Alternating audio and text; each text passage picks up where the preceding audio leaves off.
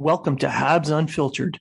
This independent podcast is featured on the Hockey Writers and iHeartRadio, bringing you honest and unfiltered entertainment and discussion on the Montreal Canadiens and hockey news.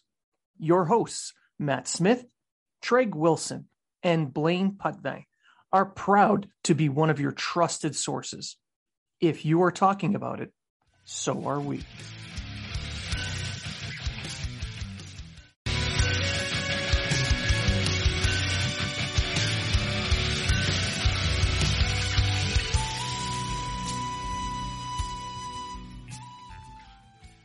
Welcome to Habs Unfiltered. This independent podcast is featured on the Hockey Writers and iHeartRadio, bringing you honest and unfiltered entertainment and discussion on the Montreal Canadiens and hockey news. Your hosts, Matt Smith, Treg Wilson, and Blaine Putney, are proud to be one of your trusted sources. If you are talking about it, so are we.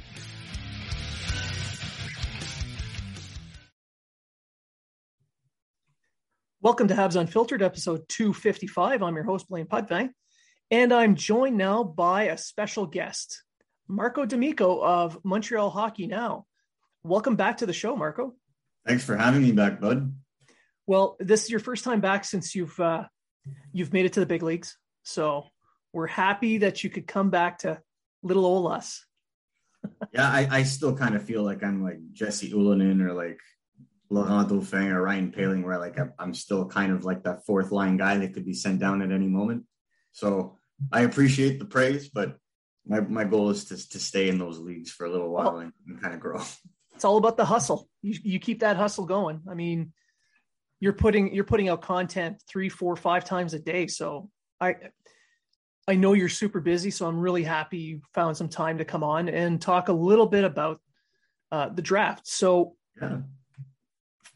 I wanted to start it off first, though, with a discussion on development and analytics. So the Canadiens hired this morning as we record, it's the 13th of May. They brought in Christopher Boucher as the head of analytics.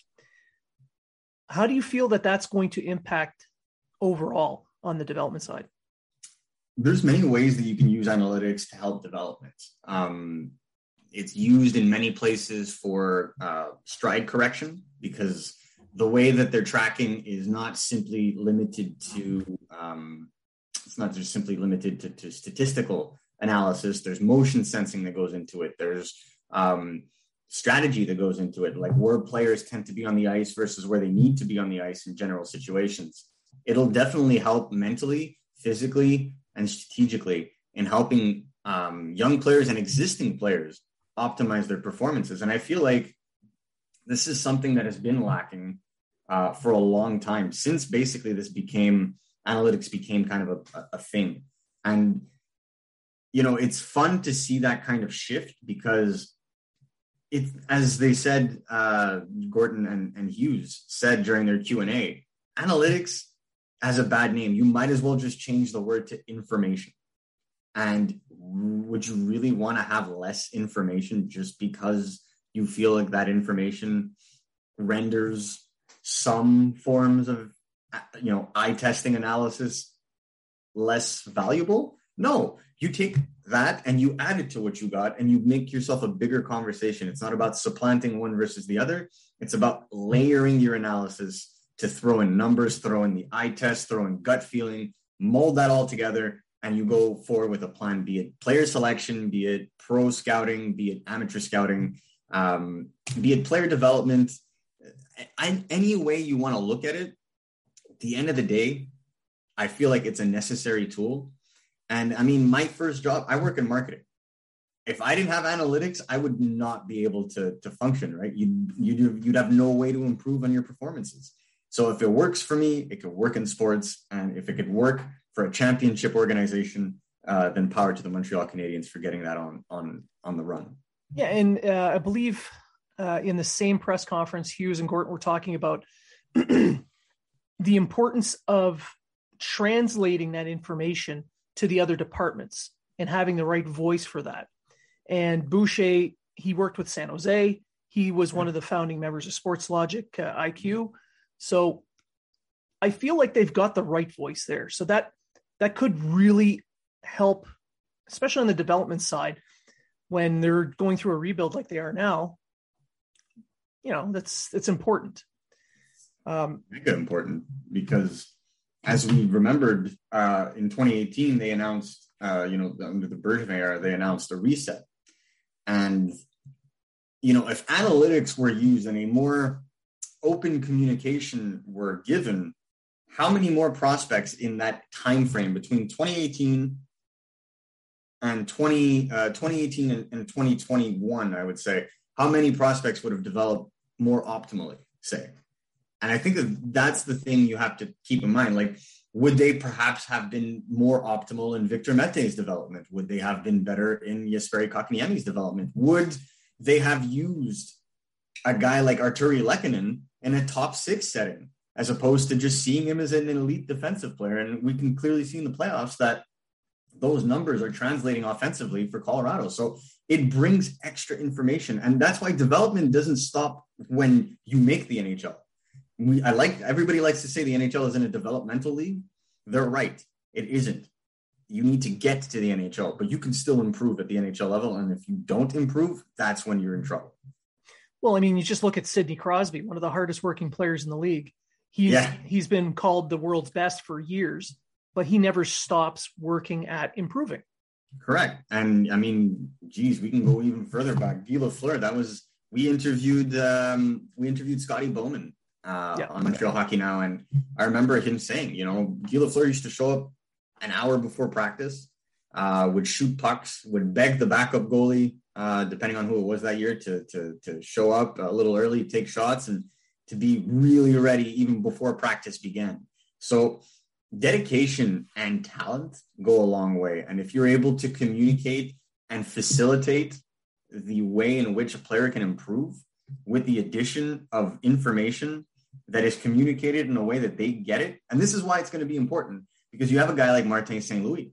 Martin St. Louis is a great communicator. I sat in those press conferences listening to him, and it was like I was back in university listening to a professor, because it was concise, it was digestible, and every time he explained something, he took the time to think about it. Those are characteristics of a good communicator, and it's essential if you're going to build a team that is going to be consistently learning and improving itself. Yeah, and he's also someone that has identified how to communicate to specific individuals, to break it down and provide that information to improve that one specific individual, instead of using a wide brush, using a cookie cutter plan like we had seen in the past. Absolutely.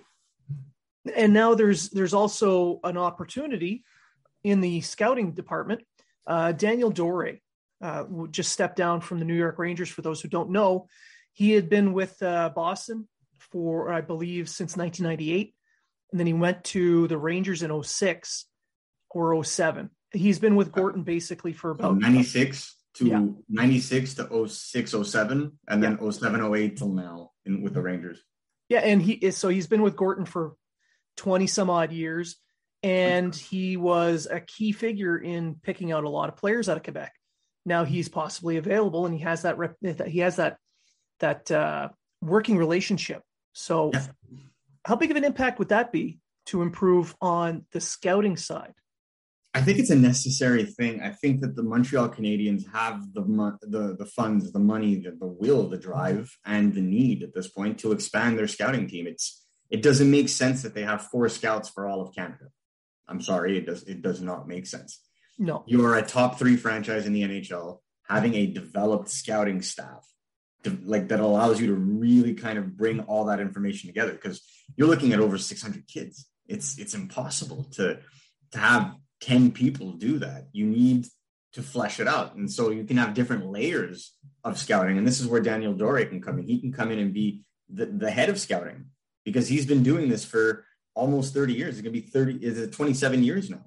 I think he deserves a shot at being a head scout. And I would, diminish a lot of the anxieties towards Nick Bobrov, he's probably going to be taking care of the European side, being the head guy over Martin Lapointe. And then you'd have basically Daniel Doré and then Lapointe and Bobrov under him, and then a flurry of regional scouts below. And I think that that's interesting and necessary, because having a proper structure to your scouting team then allows for the proper trickle-down effect of information. In this case, it would trickle up, but you're able to really kind of get to the nitty-gritty, and those make for very interesting scouting sessions. And especially if you can regionalize it throughout the year, it makes it less convoluted when teams meet together, and which they do about 3 or 4 times a year before the draft, from January to about May in normal circumstances. This year, the draft's in July. So it really allows you to kind of, bring digested information to the table that you can kind of present in a way that's already been peer reviewed by everybody else. And you're kind of able to talk to other scouts about a player that they might not have ever seen.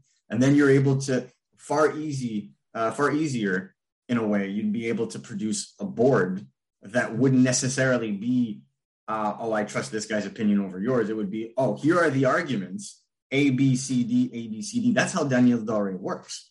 And if we remember, I believe it was in 2014 in the 3rd round, I remember the video of him banging on the table in the Rangers draft board, and they ended up getting up and going to pick Anthony Duclair, who grew up right down the street from me in Laval. And, a lot of people were like, we're not sure he's ever going to make it. Boom, next season takes off. And then World Junior Championships and so on and so forth. And now he's really found his groove with the Florida Panthers. So being able to identify talent is a gift. Being able to communicate their pros and cons is another. And then being able to look at what's going on with them and say they need to work on this, and this to optimize their game. That's when you take it to the next level. And that's where Jeff Gorton is very strong, is that he can do all three. And I think that's where we're going to see the value of Jeff Gorton. Yeah, he tends to be synergistic in his approach, where he puts everyone together in a room and lets it organically come together, where they share information and they all improve in some way based on working together. Whereas traditionally, these departments have been completely separated. Absolutely. And I think this is the point. Departments in any situation need to talk to each other. Yeah. In any situation. And I think we have heard significant ties between analytics development. They're throwing in scouting, of course, because that kind of goes full circle, but you need to be a machine that churns in new players consistently. The Canadians had a massive hole between 2012 and 2017 where they weren't churning out a ton of young players. In fact, Arturi Lehkonen was the only consistent NHL player up until last year that was picked in that time frame. Now there's Jake Evans. So they have to get better in that, and especially with their first round picks. And I think that's going to be a major point. The Canadians have 4 first round picks over the next 2 years. And you can even factor in their second round pick this year, which is basically a late first as well. So you got to hit on those. If you're a retooling, rebuilding, whatever nomenclature you want to use, if you are not maximizing those picks, you are in the wrong business. Yeah. They're definitely, it's a rebuild. It doesn't matter what they use. Whatever you want to call it. Exactly. Clearly. Yeah. Now, granted, Bergevin did a little favor before leaving, in that him and Timmins brought in a ton of new prospects, stockpiled a ton of picks. So the rebuild's not going to take quite as long as a traditional one would, but that doesn't mean it's not going to take, it's not going to happen overnight. So no, and it's because they have pieces already, right? Yeah. Like it's a failed retool. I mean, let's call it a spade, right? So there's still the high end assets that they acquired during that retool that are still there. This is what the time frame should have been back then, but they've decided to go quickly because they still had Carey Price and Shea Weber in their playing days, and so it makes sense. But now you don't have a raise the sky kind of scenario where you have to trade everybody. You have Nick Suzuki, Cole Caulfield, Caden Gooley, Joshua Roy, Riley Kidney. Like, their prospect pool is already in the top half of the NHL. And now you're throwing in the first overall pick, another first round pick, an early second, and then more picks next year. I think that they have a head start on a full rebuild by about 2 years, I would say, because Caulfield and Gooley in back-to-back drafts are really good picks to get. So I don't think it'll take 5-6 years like everybody else thinks, because they don't have to deconstruct their roster to that degree.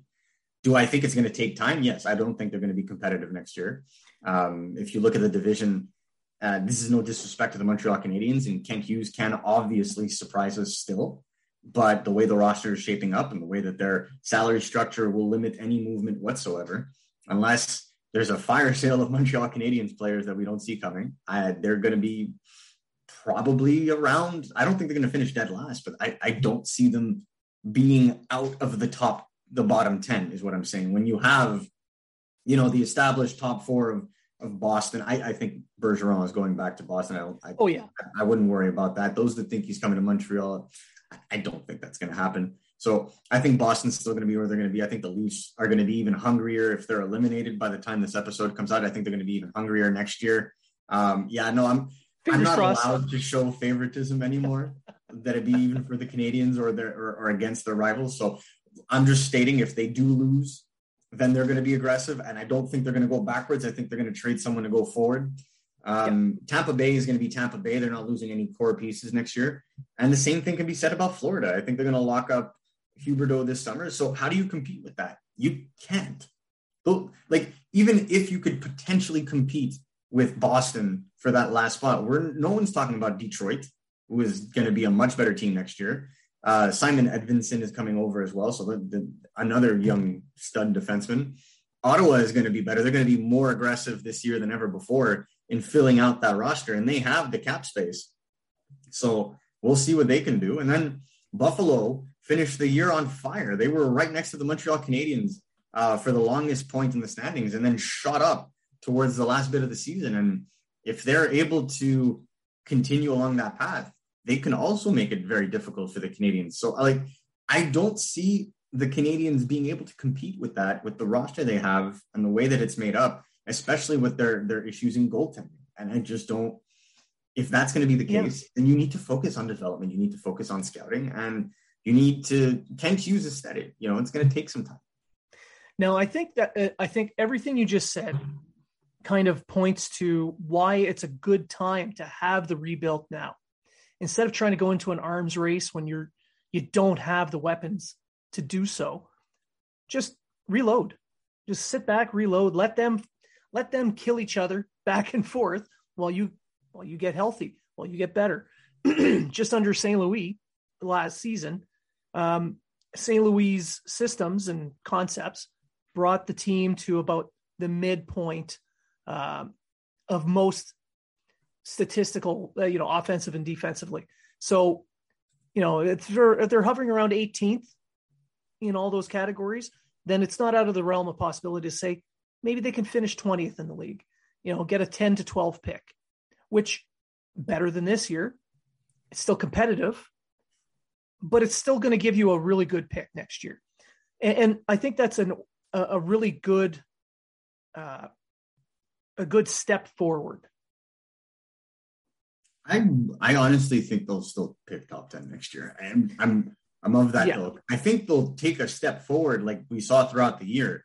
Like, we have seen teams have point per game players and still miss the playoffs by a large margin. I mean, we can just look at the early Pittsburgh Penguins and Washington Capitals that had 2 100-point rookies on their roster and still were second to last and third to last in the NHL that year. So it goes to show you that you can still develop elite young talent while still having holes in your team and finishing low. As long as they're hitting their stride as you're funneling more young players into the team, that's your recipe for success, because those original players are going to be off their entry-level contracts as these young ones will bring in that value on their entry-level contracts. So you're consistently rotating value, and that is the key in the salary cap era, is to rotate that value. Teams that do best, you look at Tampa Bay, for example, they did best because they had key players on contracts that were either entry-level or bridged. You look at Kucherov, you look at Sergachev, you look at Point, those were bridged contracts. Right now, if you're looking at Colorado's getting great value from guys like Bowen Byram, Cale Makar. Not anymore. It's still great value, but I'm just saying it's not, an entry-level contract. Yeah. And then Bowen Byram is going to provide them with great value for the next 2 years as well. So that when those players are able to come in and do as well as they have, and I want to remember one more guy, Seth Jarvis for the Carolina Hurricanes has been great value for them in the playoffs. Again, entry-level contract. So when you have an established core, you're able to just funnel these guys in. That's when you have sustained winning. And I think that's what Kent Hughes wants to do. Yeah. And I'm going to date myself here by saying this, but I remember when Joe Sakic started in the NHL as a Nordique, when he stepped in, he was having 100-point seasons, and the Nordiques were at the dead last.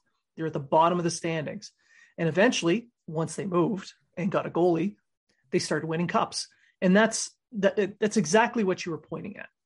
You got to get your best players to reach their peaks at the time when you have the most support for them. And it looks to be the plan for Hughes. I think so. Honestly, and I'm not tooting my own horn, I swear, okay, when it comes to this, body language for me is everything. And seeing a general manager on TV versus seeing him live, you see body language a little bit more and you pay attention to the subtleties. At his end of season press conference, Ken Hughes looked like an individual that was ready to partake in patience. He was an individual whose main goal was to gain some liquidity in his salary cap structure and focus on his youth. And, he spent a lot of time going over the players that impressed him that are young and coming up. And it wasn't about being a competitive team next year. It was about building a process and a culture that would allow for consistent winning that we see from a lot of the big teams in this league. And I think that in the past, we've seen a lot of general managers take shortcuts. This isn't a sole jab at Marc Bergevin. As much as I respect the man greatly, the Bob Gainey and Pierre Gauthier combo in 2009, 2010, granted, that team went to the Stanley Cup Eastern Conference Finals, but they rebuilt through free agency, which at the end of the day came back to bite them because the one trade they made was Scott Gomez, and that was terrible to begin with, and they had to buy it out. Thankfully, there was back then a compliance buyout, so you were allowed to buy him out without it being a problem. But again, it goes to show you constantly cutting corners. The Canadiens have never truly rebuilt as a franchise. Never. There was a period in time where it looked like that in the early 2000s where they had multiple first-round picks in back-to-back drafts. And those players allowed them to be a good team in 07, 08, 09. Remember those in 08, especially when they, again, went to the Eastern Conference Finals? Or no, I believe the second round. I apologize. Yeah, they beat Boston that year. They beat Boston but lost to Philly. I remember it was on my birthday. And so what ended up happening is that it was consistently cutting corners because they had good core pieces. They couldn't necessarily be bad, but they weren't good at going and being patient and going to get the right pieces. They kept forcing it. So we had situations where the Canadiens gave up a first round pick for 1 year of Alex Tanguay. Yeah, 60 some odd games of Alex Tanguay. It was basically a rental. And this consistently happened. Bergevin was guilty of the exact same thing. And it's situations like that frustrate you because, Bergevin, for example, had a great core of Pacioretty, Subban, and Price. All he needed to do was get a number one center. And he thought he had it in Galchenyuk because he had the third overall pick, and that's respectable and that's fine. But your job is to go and get another one while he's waiting. This is the benefit that the Canadiens have now, say with their first pick, if they decide to select a guy like Shane Wright, because the Canadiens are weak at center. They're going to be a weak team, but at least they have the top guy already for now in Nick Suzuki. Nick Suzuki was basically a man on his own for 3 months in the NHL. He was the unquestionable number one center. The guy right behind him was Laurent Dauphin or Jake Evans for the longest time while Dvorak was out. So by having, a Suzuki, a Dvorak kind of handle, the top end, you can kind of ease in a guy like Shane Wright. And I think if the Canadiens are able to if they see fit to select him, then that would be a change in pace from what we've seen them do with prospects before, which is rush them and put them in a situation they're not ready for. So that does bring me to the 2022 draft. You mentioned Shane Wright. Now, there's some that are of the mind of comparing this draft to next year's draft, saying it's weak because you don't have the generational talent like Bedard next year, who's a special player, but we need to tank so we can get that. But there's no guarantees you win another lottery. Yeah. Just do both.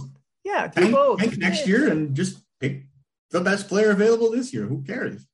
Exactly. So you can't guarantee you're going to get Bedard next year. So you got the lottery win now. You have this.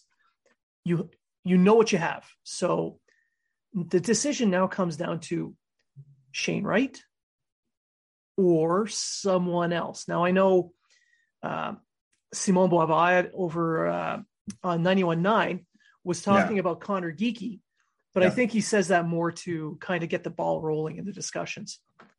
No, I was on that segment actually. So we went back and forth, and what I respect about Simon's way of looking at it is when he's not sure, then if he doesn't have a consensus, he'll just open up the game and all the outside noise is out, and he just looks at what he likes. Yeah. And he looks at Geekie's size because he's like, well, when this guy matures, and he's optimistic that Geekie is going to fix his explosivity. If that's the case and he is able to fix his explosivity, then I think he could be a number one center. But I still don't think he'd be as effective as Shane Wright. And so the reason for that is because I doubt that he's going to fix that explosivity to the point where it's anything more than NHL average, which won't make him a bad player. He's a guaranteed top 6 center for me, 100%. In any other situation, if Montreal are picking 10th, I would be thrilled if I saw them pick. I would tell Canadiens fans to be extremely happy because that is a good hockey player. I have no problem.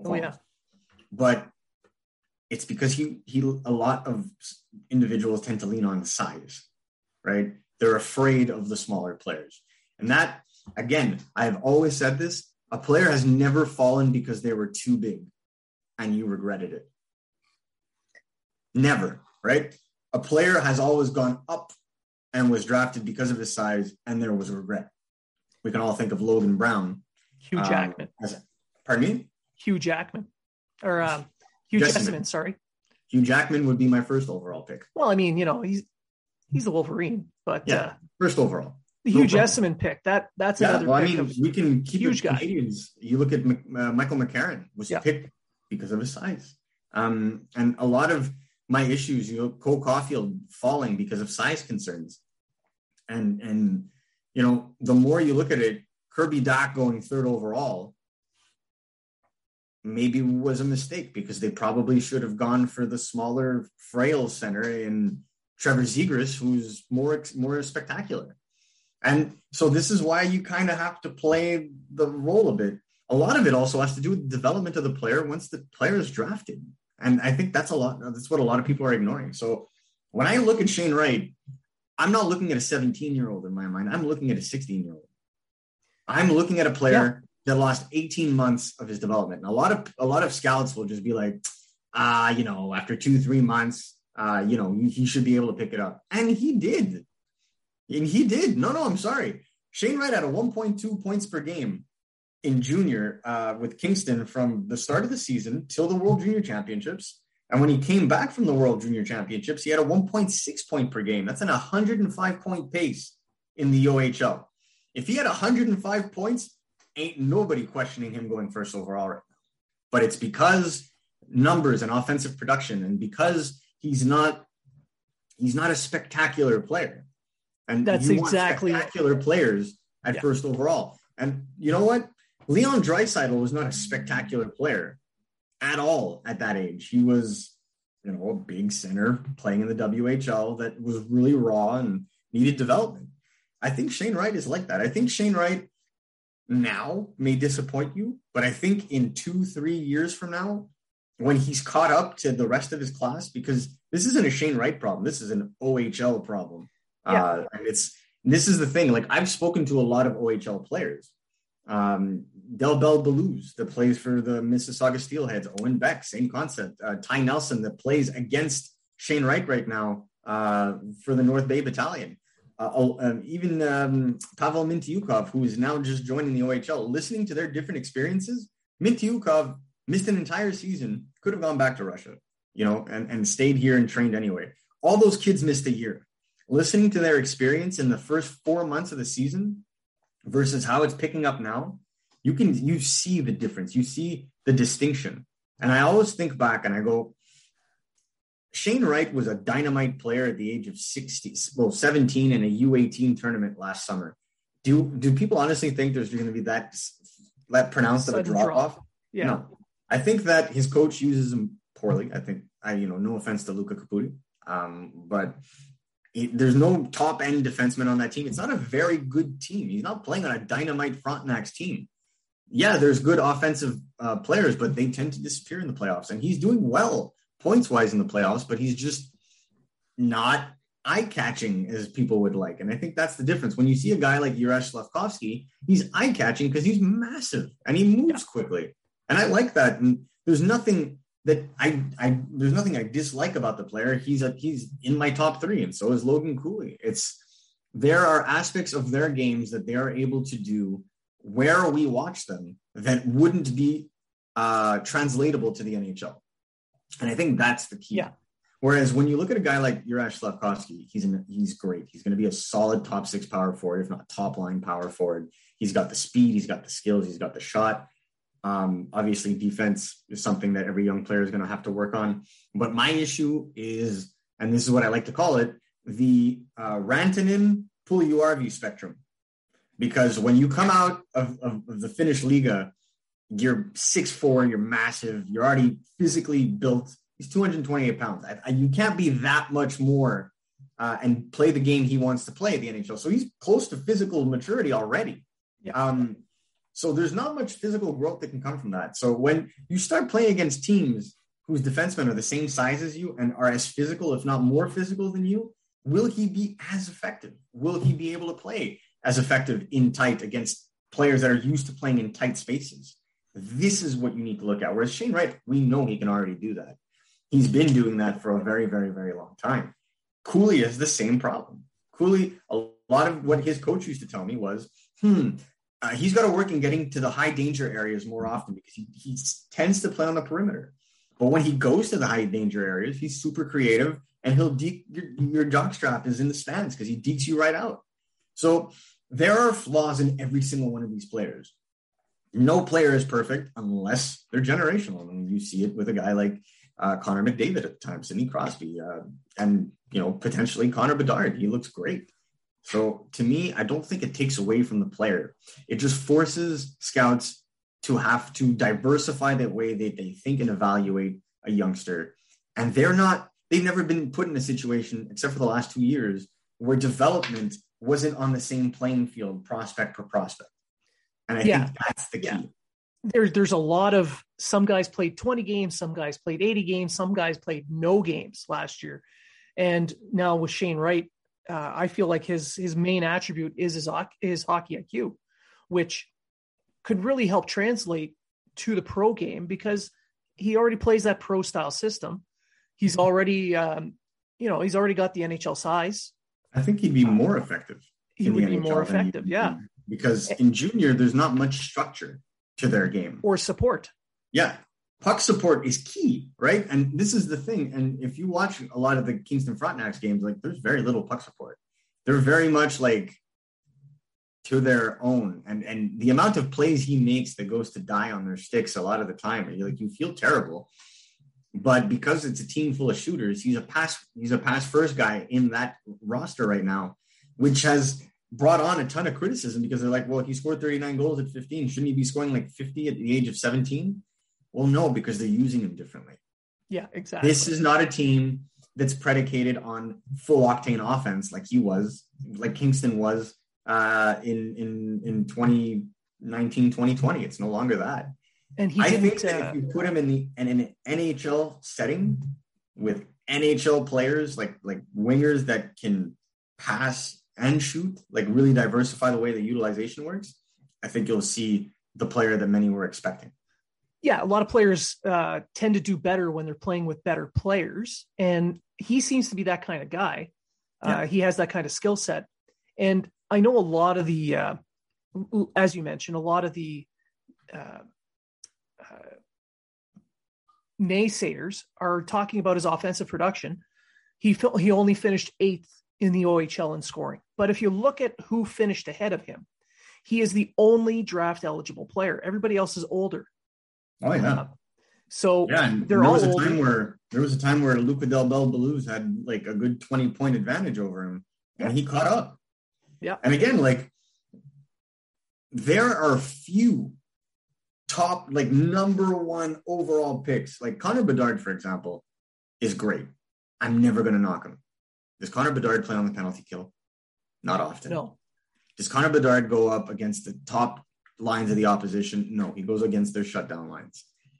Shane Wright is used so differently than the way that actual top-end generational talents were ever used in the CHL. And I think that's my problem, is he's not being deployed as the offensive menace that he is. He's being asked to play a role that doesn't necessarily suit his style.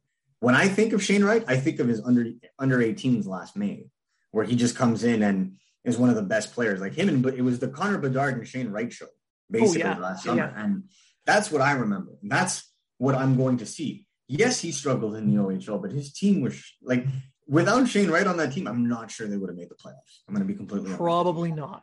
No, I don't think that they have as many 30 goal scorers on their team if it's not for Shane Wright on that team, taking on the attention and being double shifted or double covered basically every shift. He's got a spotlight on him, and he's going to improve because of it. Do I think that there's that much of a difference between him, Cooley, and Slavkovsky? No. And this is where I want to bring it to. I do not want to say or put Shane Wright on a pedestal. I just want to point out that this is a very good top three. This is a top three that any team picking in the top three, Montreal, New Jersey, Arizona should be very excited about, because there are options. These are going to be three really good players. And I feel like, you don't need to prop one over the other to value them. I think that they're equally as valuable together.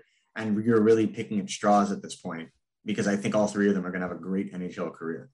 I think you're just looking for who's going to have the larger impact for your team. Exactly. And I think this, when you listen to Ken Hughes talk about culture shifts and bringing in winners, I think we see where he's going with this. I think the Canadians very much like Shane Wright, and the only reason they're in Helsinki right now, in my opinion, is to do due diligence in seeing Slavkovsky live. And that is not to say that, doing your due diligence is a negative thing. Quite the opposite. Juraj Slavkovsky came from being a potential top 10 pick to being a consensus number 2, fighting for number 1 when no one thought that was ever going to be a question. So that takes a great amount of performance and skill.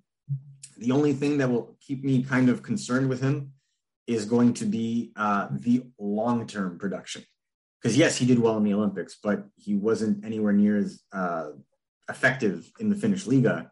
It wasn't, if you compare the offensive output or the creativity to guys like Capocacco, who have the record for under 18 scoring in that league, or Kakanyemi, or Marco Granlund, or Patrick Laine, he's woefully under them offensively. The main reason why he's at number 2 is because he had a killer Olympics. And again, today, it did help. And he had a really good World Championship game against France today. He was the most used player for Slovakia, which is fine. And like I said, that's a non-pressure situation.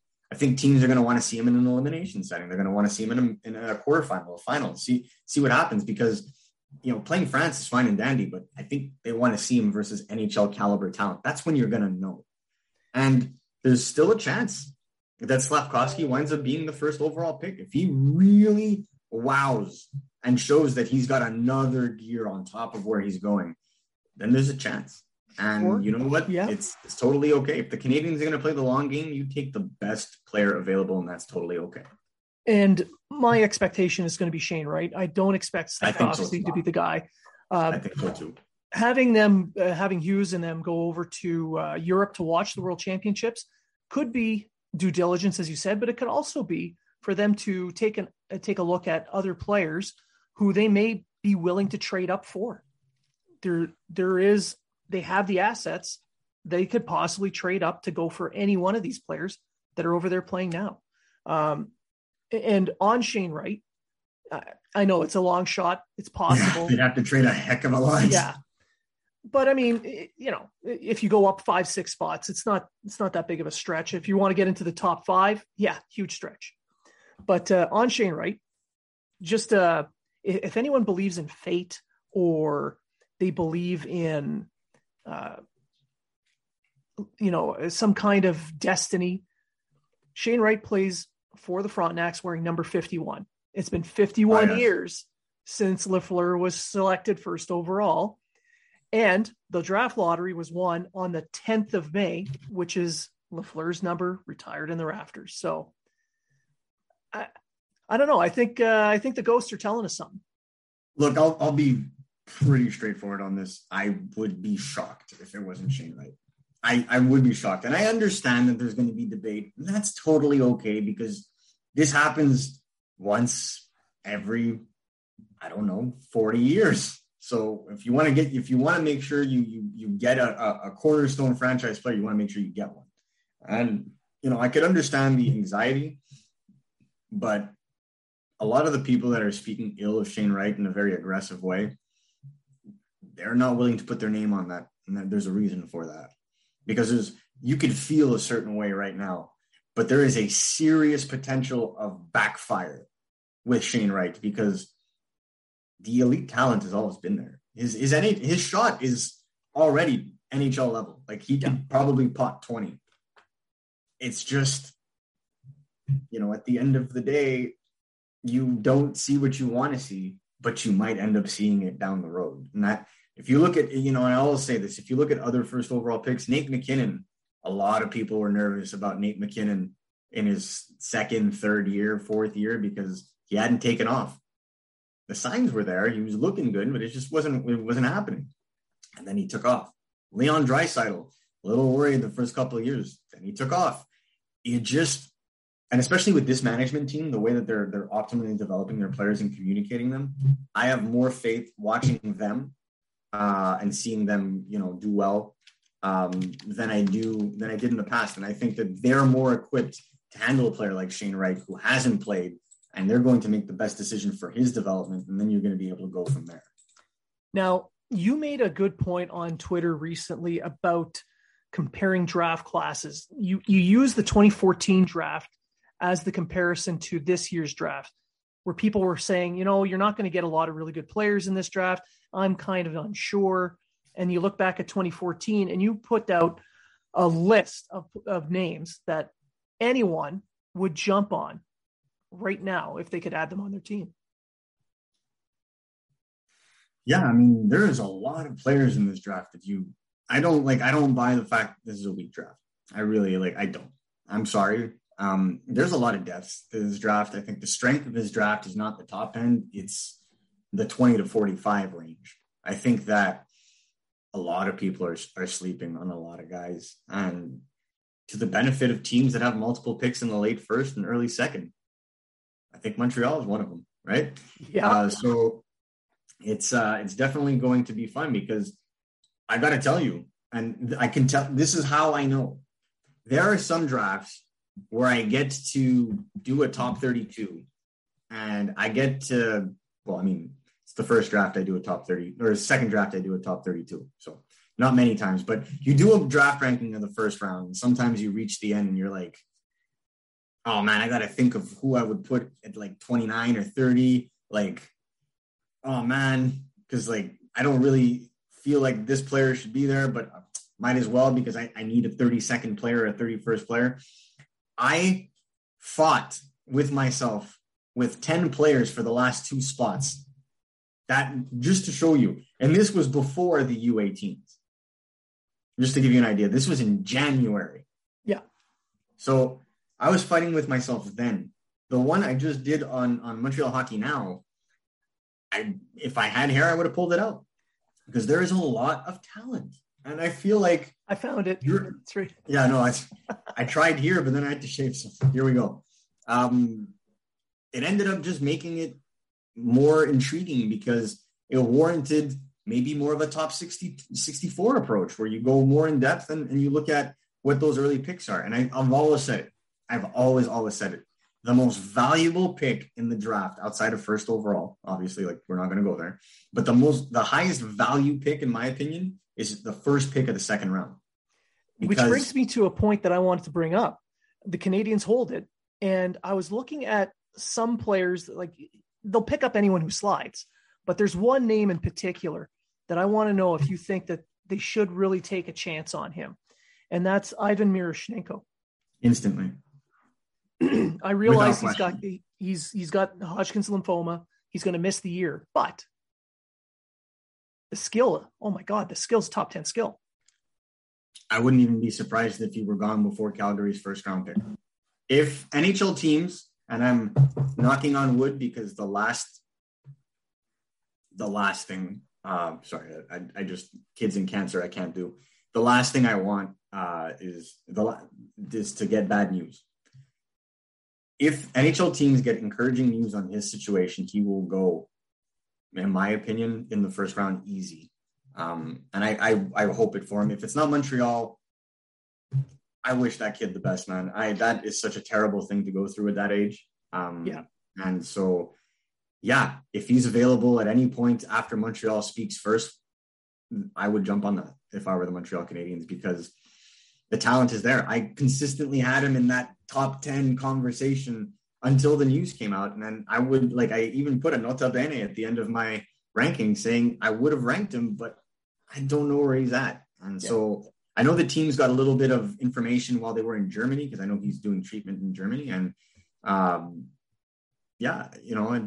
hope, goddamn, I just hope the best for the kid. And I hope he's a first round pick, because he deserves it. He should have been unquestionably, one of the top picks of this draft. So I hope for it. He'd be a great target.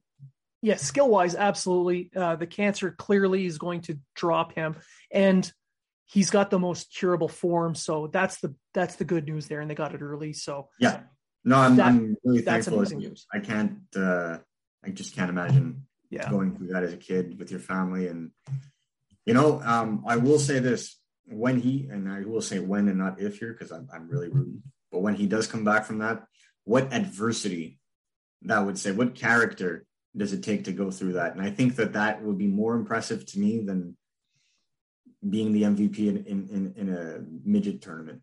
I'm sorry. To me, that speaks so much volume. And if he is good to go and he's working on returning, then you trust that, you go with that, and you reward that. Yeah, and with the Russian factor as well this year, due to the Ukrainian situation, it might drop him a little bit. That's why I'm thinking 33. 32. Yeah, you could see late first round. I've spoken to a lot of individuals within the market that have said late first round. Like for the top ones, late first round is what they're expecting because of that Russian factor. Danila Yurov, Gleb Chikazov, and Ivan Miroshnichenko in a normal situation would have all gone in the first round. Absolutely. And I don't think it's that big of a stretch for teams to make those picks. Because if you're picking a player over there now, you're going to hold his rights indefinitely. So you can wait out this situation. Absolutely. If a team has the patience for it, they can do it. And as you said, Hughes is showing that he has patience. So if that's those are the best players, that's where he's going to go. Yeah, absolutely. And like I said, I don't think that even if you look at a guy like Jeff Gordon, he's never really been afraid to go and pick up Russians in his time. Like Kravtsov was considered a reach, in 2018.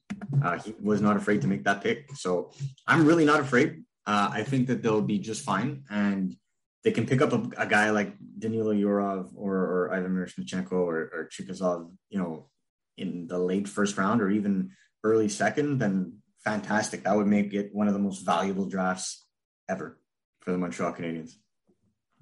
Absolutely. And I want to say now, thank you again for coming on the show. You're always welcome here.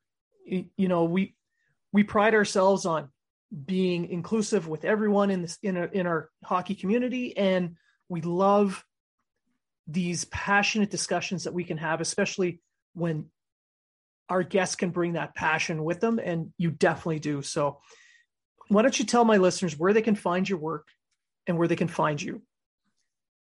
So I'm the beat writer for Montreal Hockey Now, so montrealhockeynow.com. If not, I'm pretty active, more than I should be, I think, at times. On Twitter, MN D'Amico. You can find me there. And on Sundays, if you're in the Montreal area, I'm on TSN 690 at 8 a.m. And then sporadically on French radio 91.9 in Montreal. Again, thank you so much for coming on and doing this. I really do appreciate this. And, thank you. And for my listeners, remember, if you're talking about it, so are we. Be sure to go to habsunfiltered.net to check out all the great giveaways, all the great sponsors, all the promo codes for each sponsor to save you money on amazing products.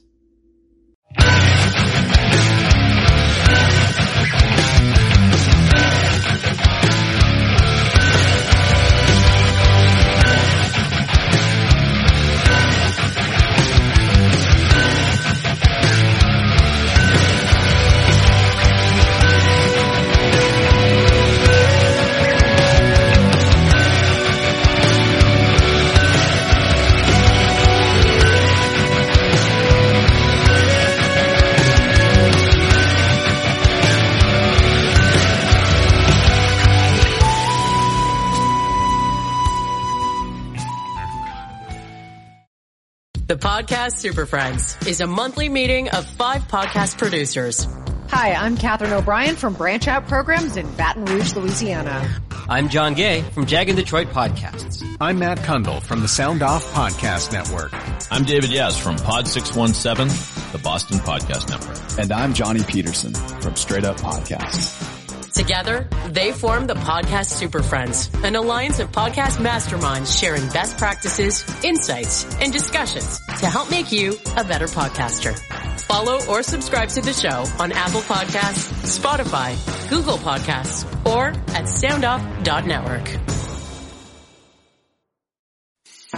I'm Matt Kundle, host of the Sound Off Podcast, the show about podcast and broadcast. Since 2016, we've been speaking with amazing people who have populated your ears for decades. Legendary broadcasters, research wizards, talent experts, podcasters, voice talent. Almost 400 stories, all for free. Subscribe or follow the Sound Off Podcast on Apple Podcasts, Spotify, Amazon Music, or at soundoffpodcast.com.